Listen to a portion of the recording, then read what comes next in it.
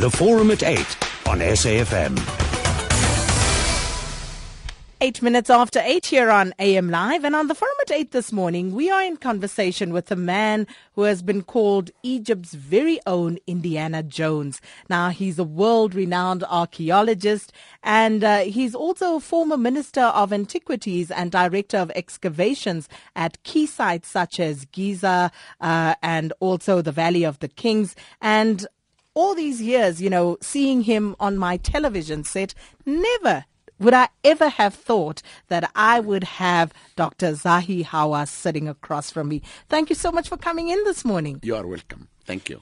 So how long have you been in South Africa for now? I think I came only 2 days ago and I'm leaving today.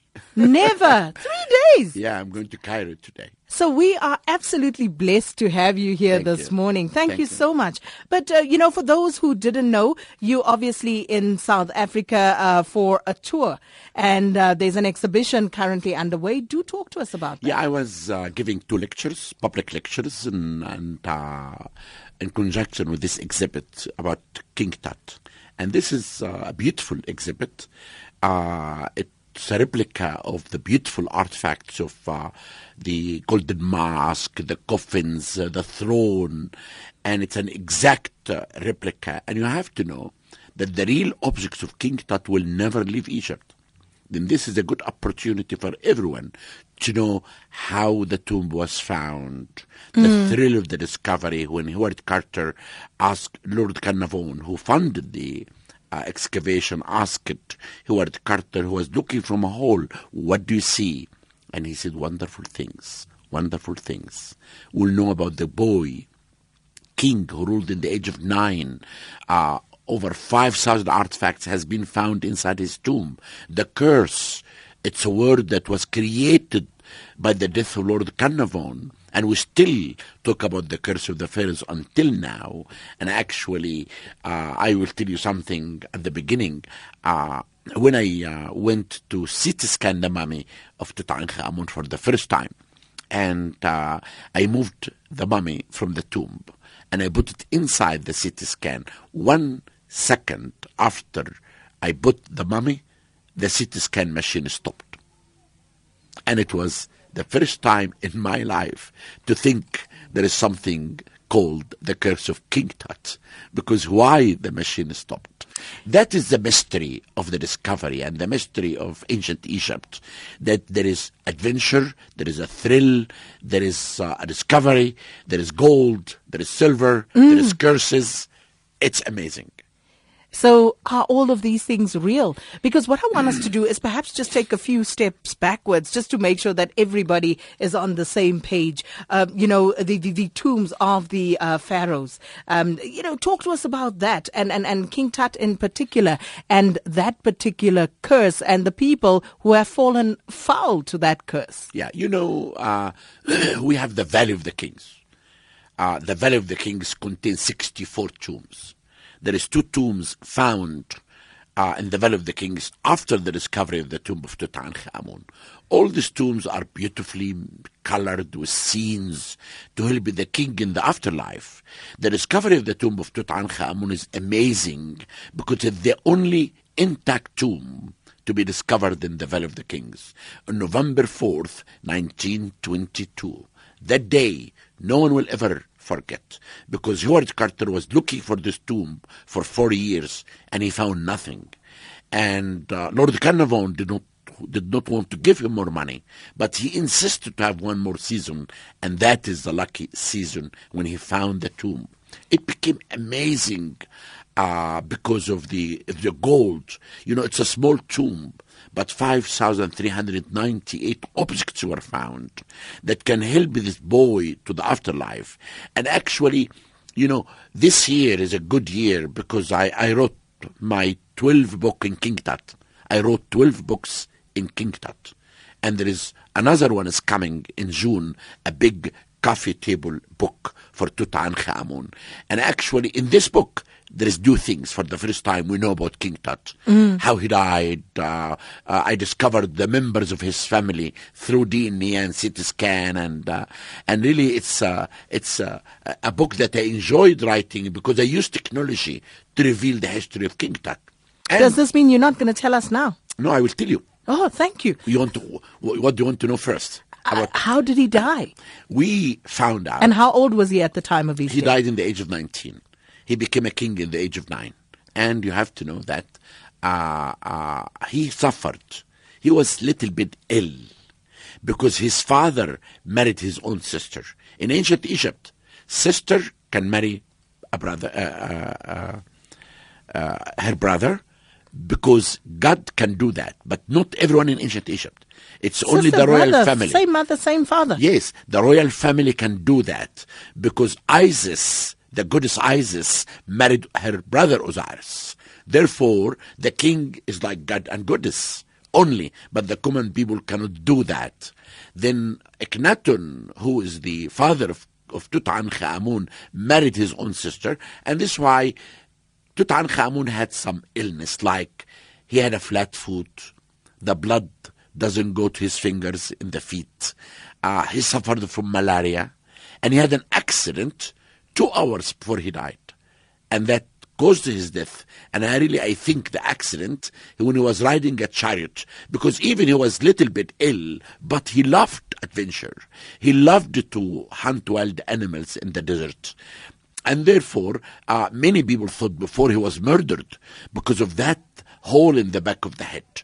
I found that this hole was opened in Dynasty 18 in the time of the pharaohs to put liquid for mummification, but has nothing to do with his murder or anything like that. That's really the most important thing that I wrote in my recent book called Discovering Tutankhamun from Howard Carter to DNA. But to talk about, because I connected myself with King Tut, because I worked to find out about his family. I told you we discovered the mummy of his father and his mother, and we tried. Where were those found? Well, there was mummies there, but never know anything about them until we did the DNA, and we found that the mummy found in tomb number 55 is the mummy of Akhenaten. And we tried to compare the two fetuses in his tomb. In the treasury room found two fetuses, one in the age of 7 months and one in the age of 9 months. They died, and we found they were female children of King Tut. And with DNA, we compared them with a mummy in tomb number 21. And we found one mummy, which could be, we are not 100% sure, but the preliminary study of DNA showed that this could be Ankh-es-in-Amun, the wife of Tutankhamun. And there is a headless mummy beside that mummy. I really think that this mummy could be for the beautiful queen Nefertiti. So why was it headless? It's damaged by time. People enter and they damage mummy and things like this, like damaging mummy. I was in the exhibit yesterday, and I met the children, over 200 children from schools, age of 8, and they told me, "What do you do?" I said, "I'm a mummy hunter." Then a young lady came to me to say, "Oh, don't please hunt my mummy." Then it's amazing to see how children, they love mummies. Mummies had a thrill, how the mummy was mummified and how the ancient Egyptian did that and why. All of this really belonged to the belief of the afterlife, how the Egyptian believed that the afterlife is the long life, and therefore they have to have their mummy mummified, and they took with us all the daily life and the artifacts that will help them in the afterlife. Therefore, if you think someone like Ramses II, who ruled for 66 years, if his tomb was found intact, what will be in the tomb? A tomb of a young boy who ruled only for 10 years, and it was not important to find all these wonderful things, gold and silver and precious artifacts. Now, when you say, tombs that were found that were not intact, were they looted over the years? Yes, because we have a papyri about thieves who entered inside the tombs and they steal things, and it's written in hieroglyphic how a corrupted mayor of the West Bank of Luxor of the Valley of the Kings was stealing artifacts from the tombs. And the mayor on the East Bank wrote against him to the vizier. And they found, when they made the account of the tombs, there is many tombs were stolen. Then the ancient Egyptian used to steal this type of tombs. And King Tut tomb were hidden and saved because they were building above it the tomb of Ramses VI. And all the stones came and they sealed the entrance. And for Howard Carter to come and discover this tomb is really amazing. And we'll speak about Carter in just a moment, but let's just invite our listeners, should they wish to call in and speak to you this morning. The line to call in on is 0891 104 208. You can also send your messages via SMS on 34701, or you can tweet or Facebook us at AM Live on SAFM, or my personal Twitter account at Sakina Kamwendo. And we are in conversation this morning with a renowned archaeologist, Egyptologist Dr Zahi Hawass. Now, coming back to Carter and his discovery of this tomb of King Tut, and as you say, it was intact. And here, is this where the legend of the curse began? No, the legend of the curse began because Lord Carnarvon, who funded the excavation, gave exclusive to London Times to write only about the discovery. Then what's about the other newspaper? They have nothing to do. They can't write about anything. Therefore, Lord Carnarvon died 3 months after the discovery. And this when they created all stories about curses. Like they said there is a cobra, there is a mosquito, bite him here, and others say it's a cobra, and they say there is inscriptions in the tomb that say, anyone who will enter my tomb, I will slay him. They created many stories about the curse. And I will tell you, when I went to CT scan the mummy of Tutankhamun, and I left my hotel at 5 in the evening to go to do that with my team. And when I left my hotel, my driver almost was going to hit a child. Then I had an assistant beside me. He said, "Sir, this is the beginning of the curse of Tutankhamun." I did not pay attention to that. But while I was we were driving to the Valley of the Kings, my sister called me and she said her husband died. Then it began to be more scary during this trip. And these two things happened. When I arrived at the Valley of the Kings, the secretary of the Minister of Culture called me to tell me that the minister is in the hospital with a heart attack. I did arrive the valley, and a Japanese TV made an interview with me. And a big storm happened during the interview. And the Japanese were running away saying the curse of King Tut. When I entered the tomb and I took the mummy and I put it in the CT scan stopped. Everyone did not talk about the CT scan or did not talk about the result of my scientific work. They were interested only in the curse. But I would like to explain to you the real thing about the curse. Mm-hmm. I was excavating in a big discovery that I made. It's called the Valley of the Golden Mummies. I found a big valley in a place called Bahariya Oasis, about 4 hours drive west of Cairo. And I found a big valley of mummies, over 10,000 mummies in this valley. But underneath the houses of this village, we found tombs, beautifully decorated. And I was excavating about 20 meters under the ground. You need to have light to see what's happening under the ground.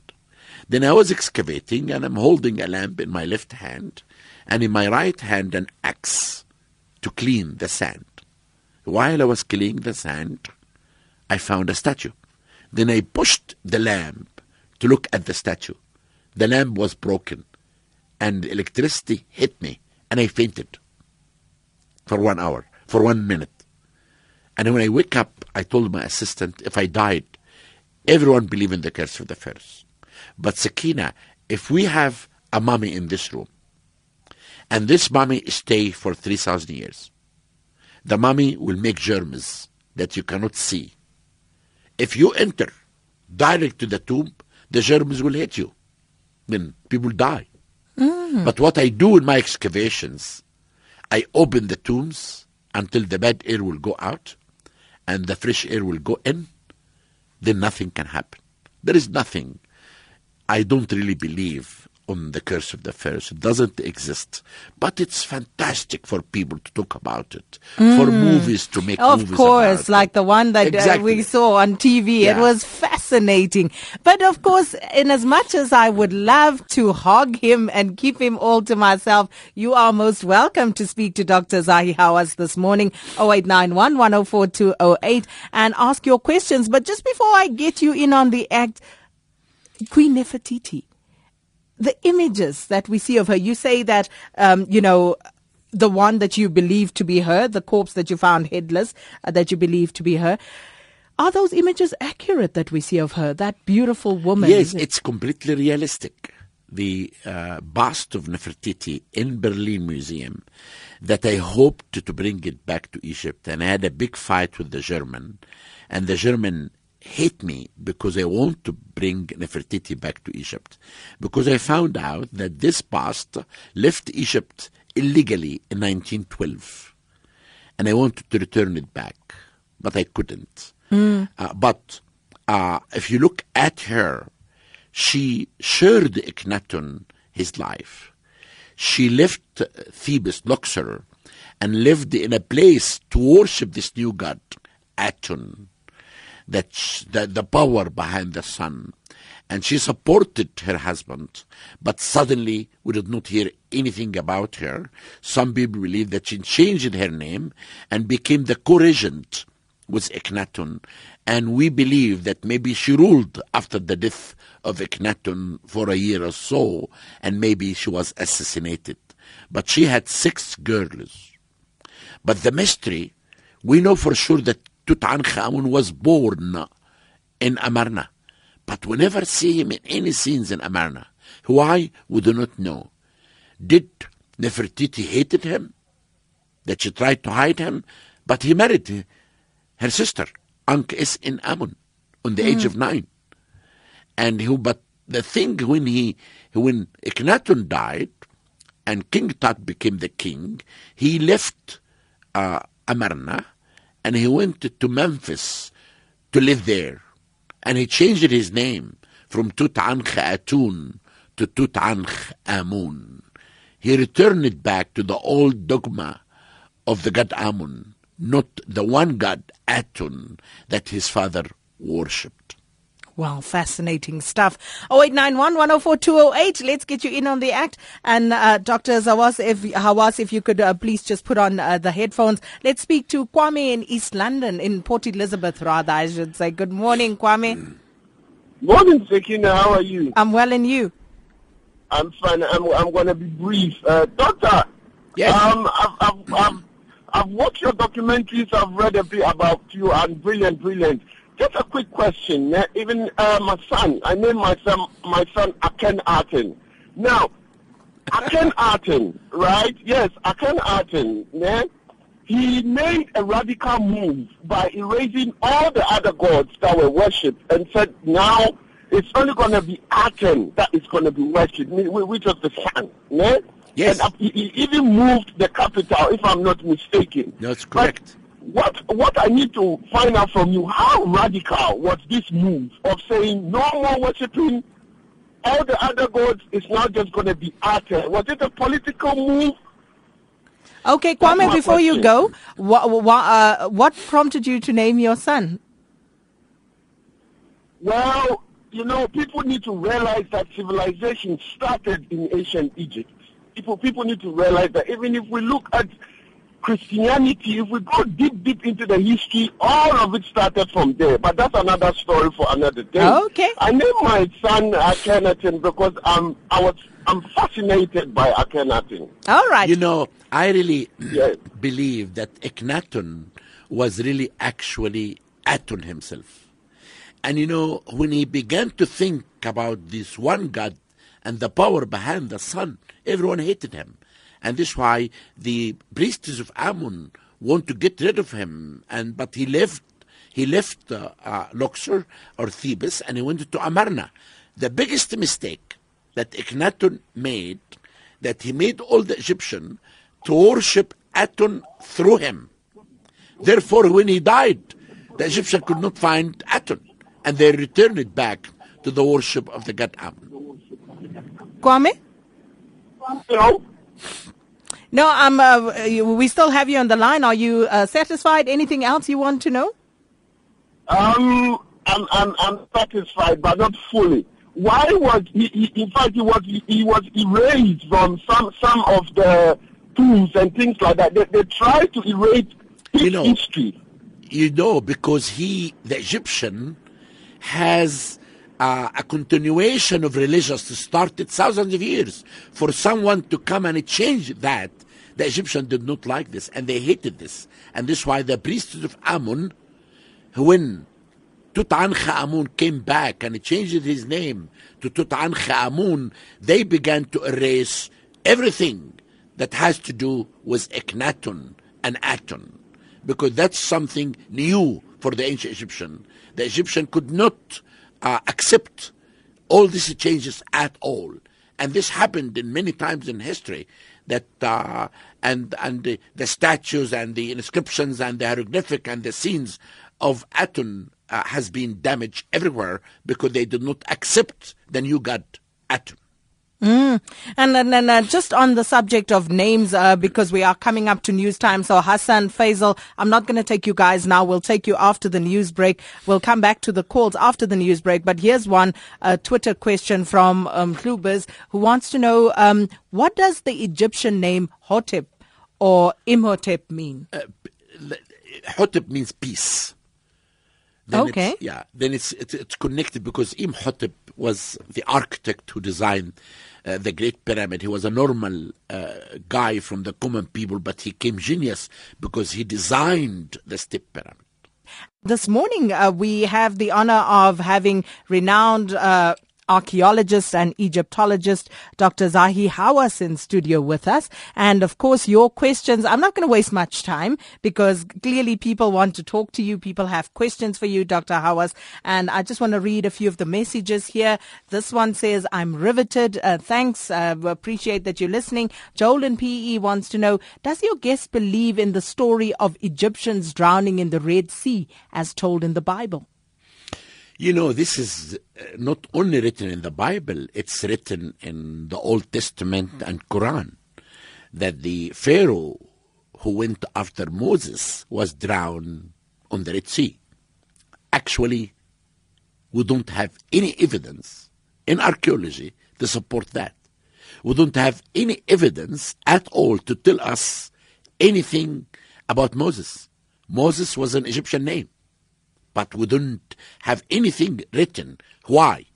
I really believe that what Moses did was not something that the Egyptian will record. The Egyptian will make a record of anything that has to do with the king giving offering to the gods, smiting the enemies of Egypt, building tombs for himself, temples for the worship of the gods. Moses doesn't fit with that. But maybe a student from the temple did hear about Moses and he wrote the story. And I always say that we found until now 30% of our monuments, but still there is 70% is buried underneath the ground. One small thing, the only evidence that we have about the Exodus, we have one inscription in Cairo Museum dated to the reign of Merenbetah.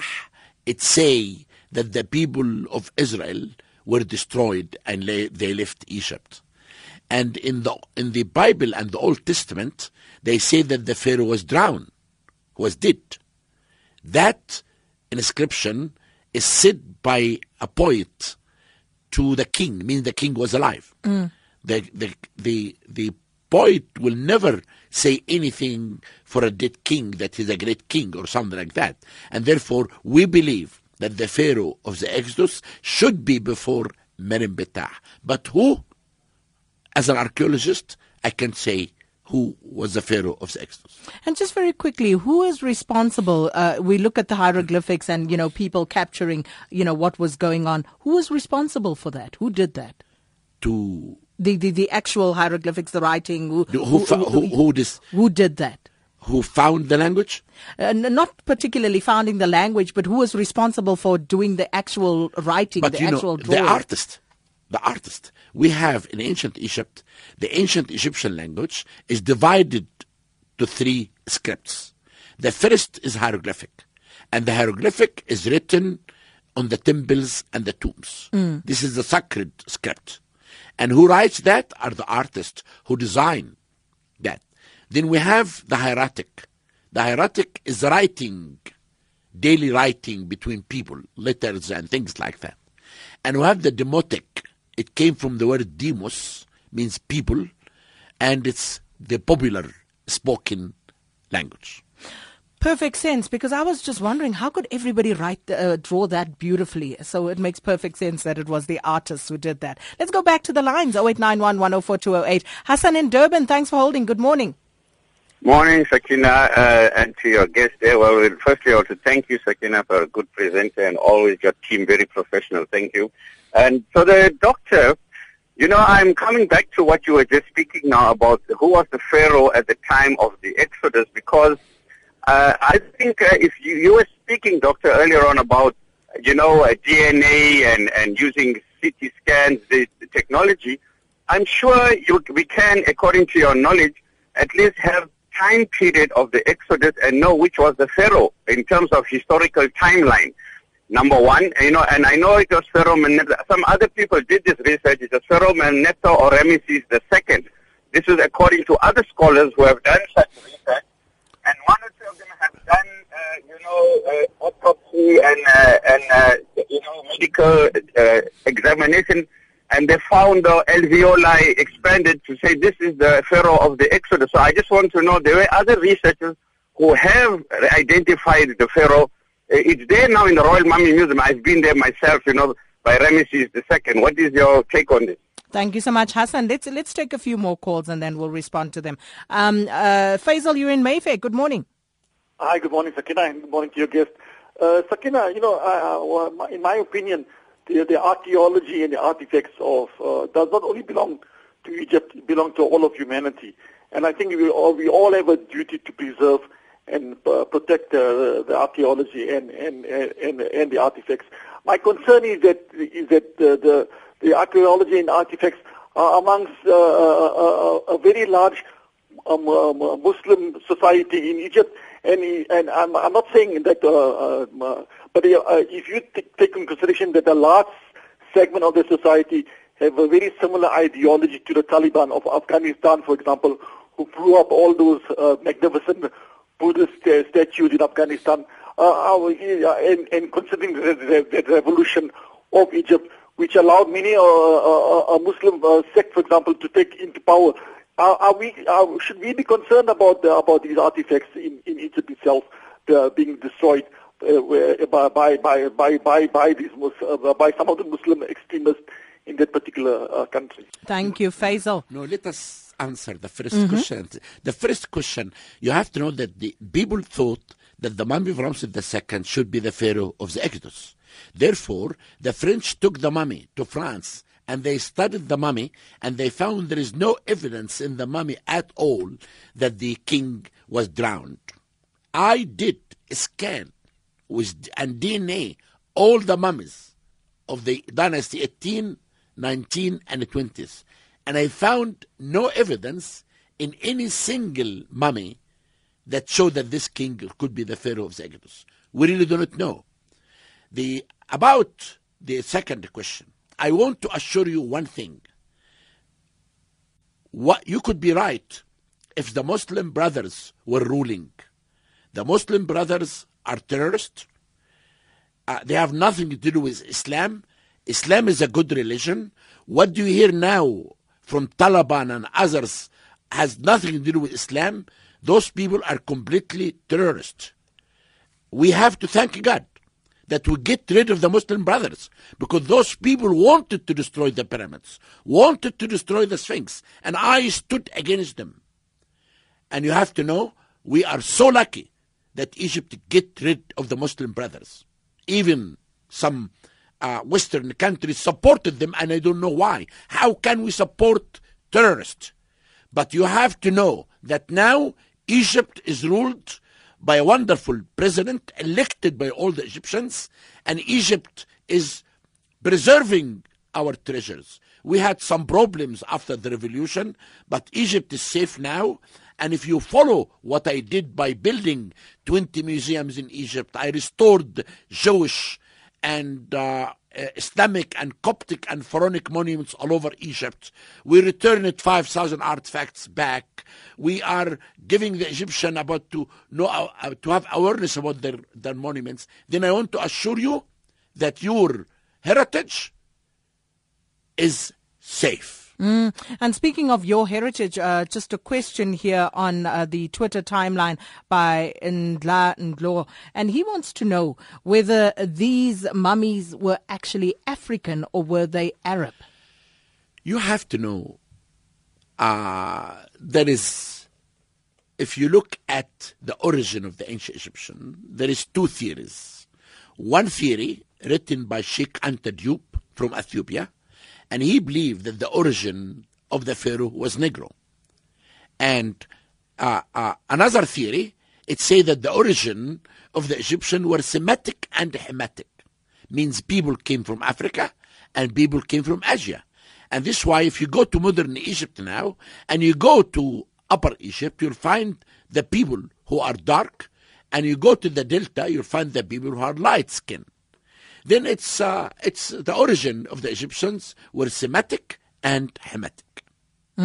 Let's go back to the lines. Before we go, let's just answer Hassan's question. The Pharaoh at the time of Moses. And I think you did speak to that already. So I hope that you actually got that, but maybe he didn't because he asked the question still, Doctor. So maybe you just want to run him through that again. No, I just want to tell him that we don't really know. All what's written in the Old Testament, and the Bible and the Quran, it is just said by the gods. But in archaeology, there is no evidence at all. So there you have it, Hassan. Let's go back to the lines. Mariana in Seth's View, thanks so much for calling in. Yes, thank you for answering my call. I just wanted to say I lived in Berlin for many years, and seen the Nefertiti many, many times. I've been in Egypt as well. And I just want to say that the statue of the Nefertiti is in the best hands it can be. And I don't know if a moving of it would be a good idea because it's a very fragile. The actual statue or the head is made so delicate that if the temperature, it's in a glass case, the temperature would be changed, it would practically fall to pieces. So is this a good idea to change something like this into environment which might not be good for it? And I think sometimes these artifacts which have been looked after in other countries should really be there for the world to see and not just in Egypt, because not everybody can go to Egypt. Okay, that's Mariana and Seth's view. But I want to tell you, Mariana, that if what you are saying is true, why Wildung, the director of the Berlin Museum, made a replica of a body of Nefertiti, and in an acting scene, he took the bust of Nefertiti in his hand in a taxi and put that above a statue. Number two, I agree with you that museums has to have artifacts to show to the world. It cannot only in Egypt, but museum has no right to have stolen artifacts in their museums.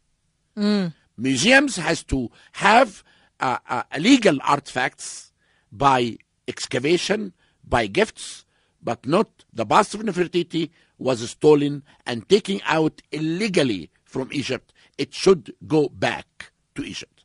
There's your answer, Mariana. Sebastian in Cape Town, good morning. Yes, good morning to you and Dr. Hawass. Good morning.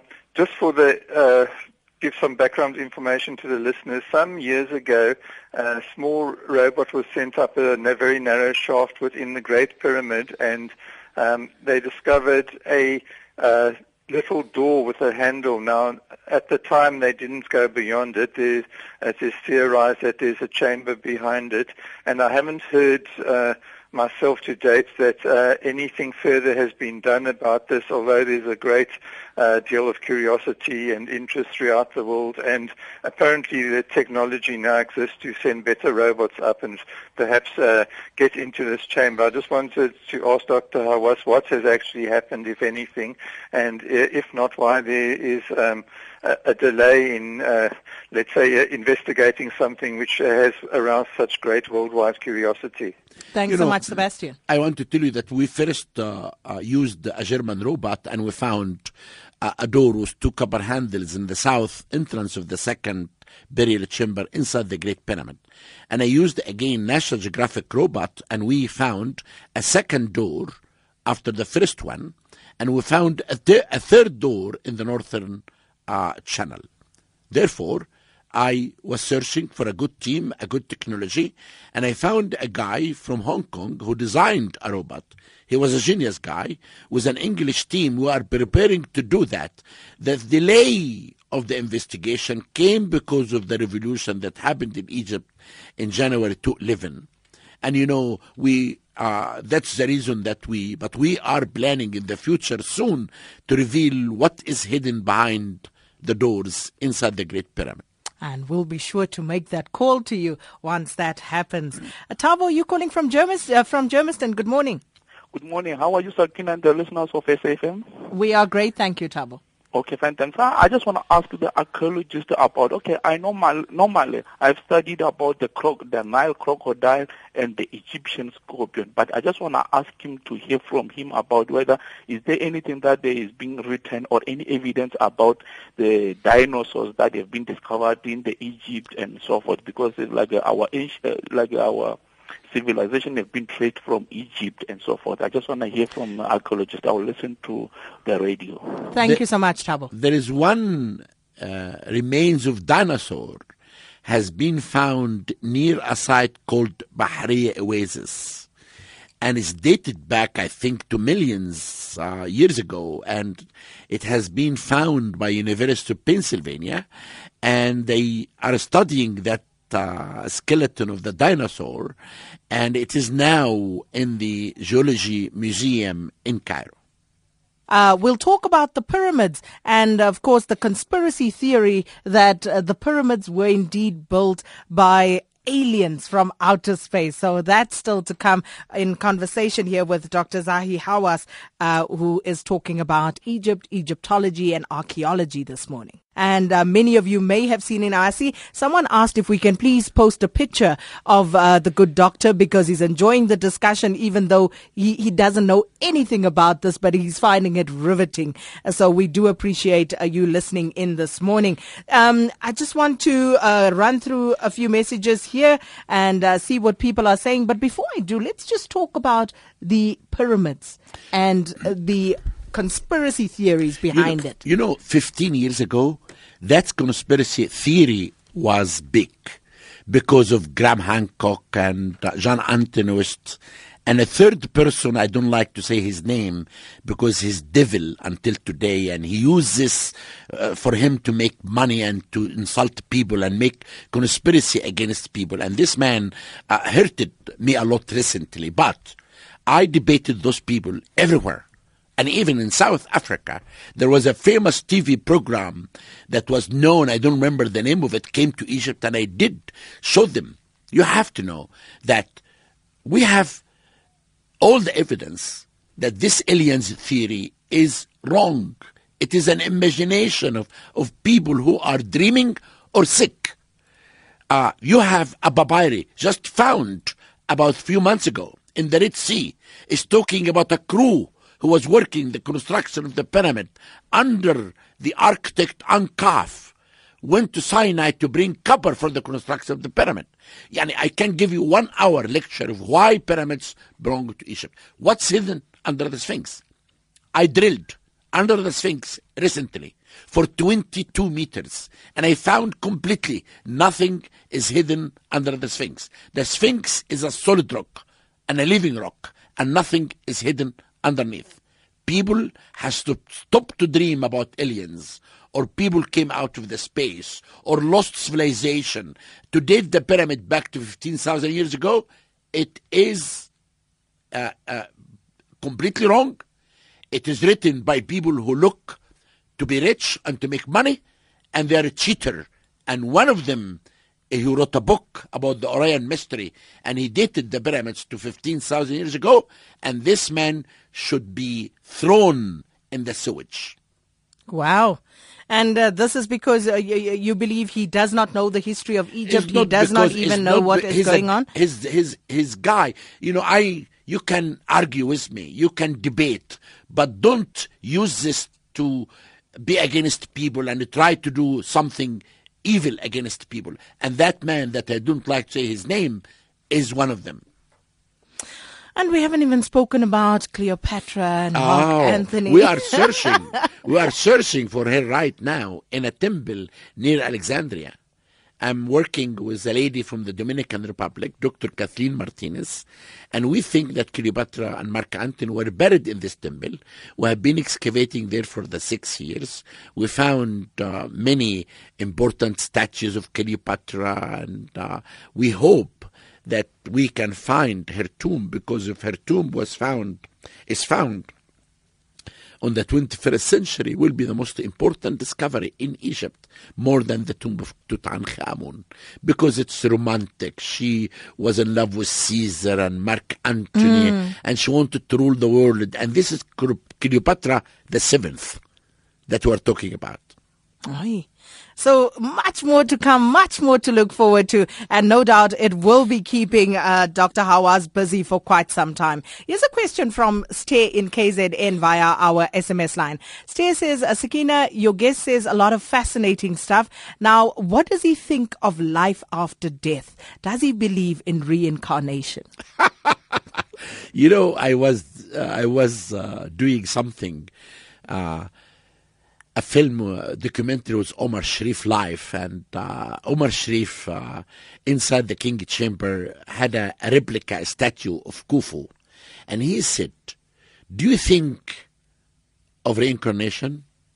I said, "If I believe in reincarnation, I would love to be Khufu, the builder of the Great Pyramid."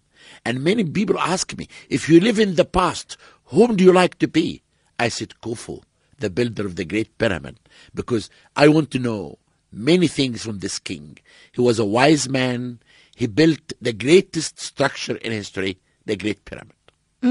And we've spoken so much about other things, but you, the man, Dr. Zahi Hawass, what is it that you do for fun, relaxation, and enjoyment? You can't be excavating all the time. I work 7 days a week.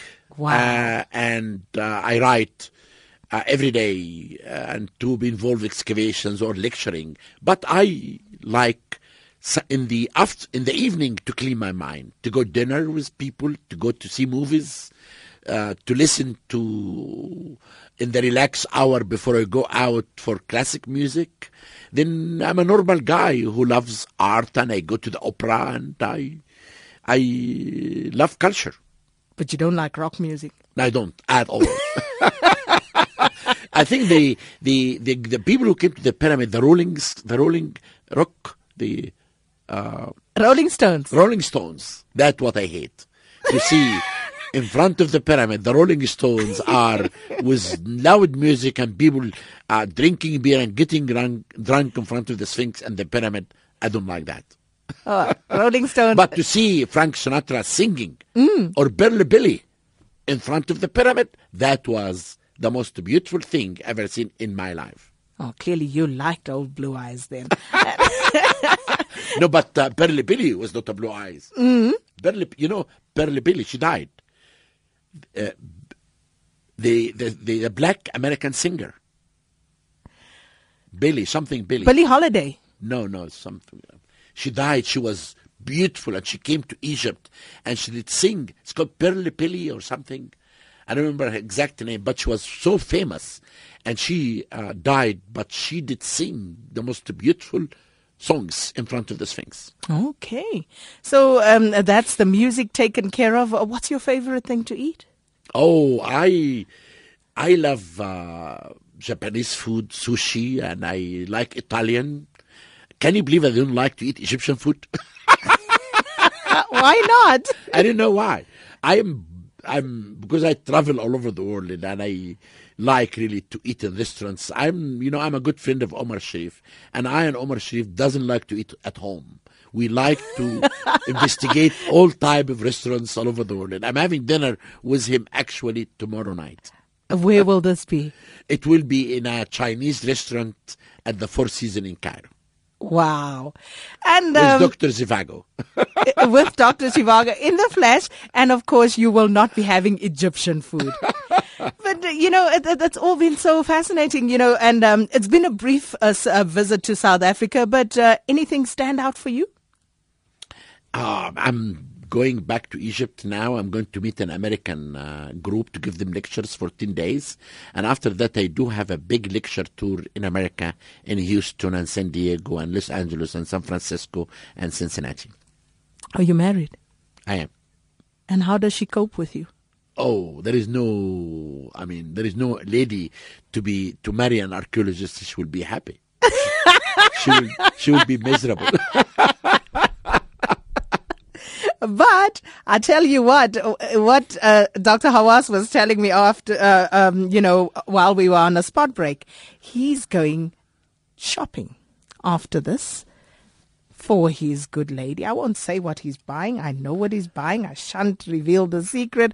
But I guess this is why she stays with you, because it doesn't matter that you travel all the time. You always come back with good gifts. Dr. Zahi Hawass, thank you so much for your time this morning. I enjoyed talking to you, and I hope to see you one day in Egypt. Oh no, definitely. And this should happen soon. And to give a message to all the people in South Africa that Egypt is safe.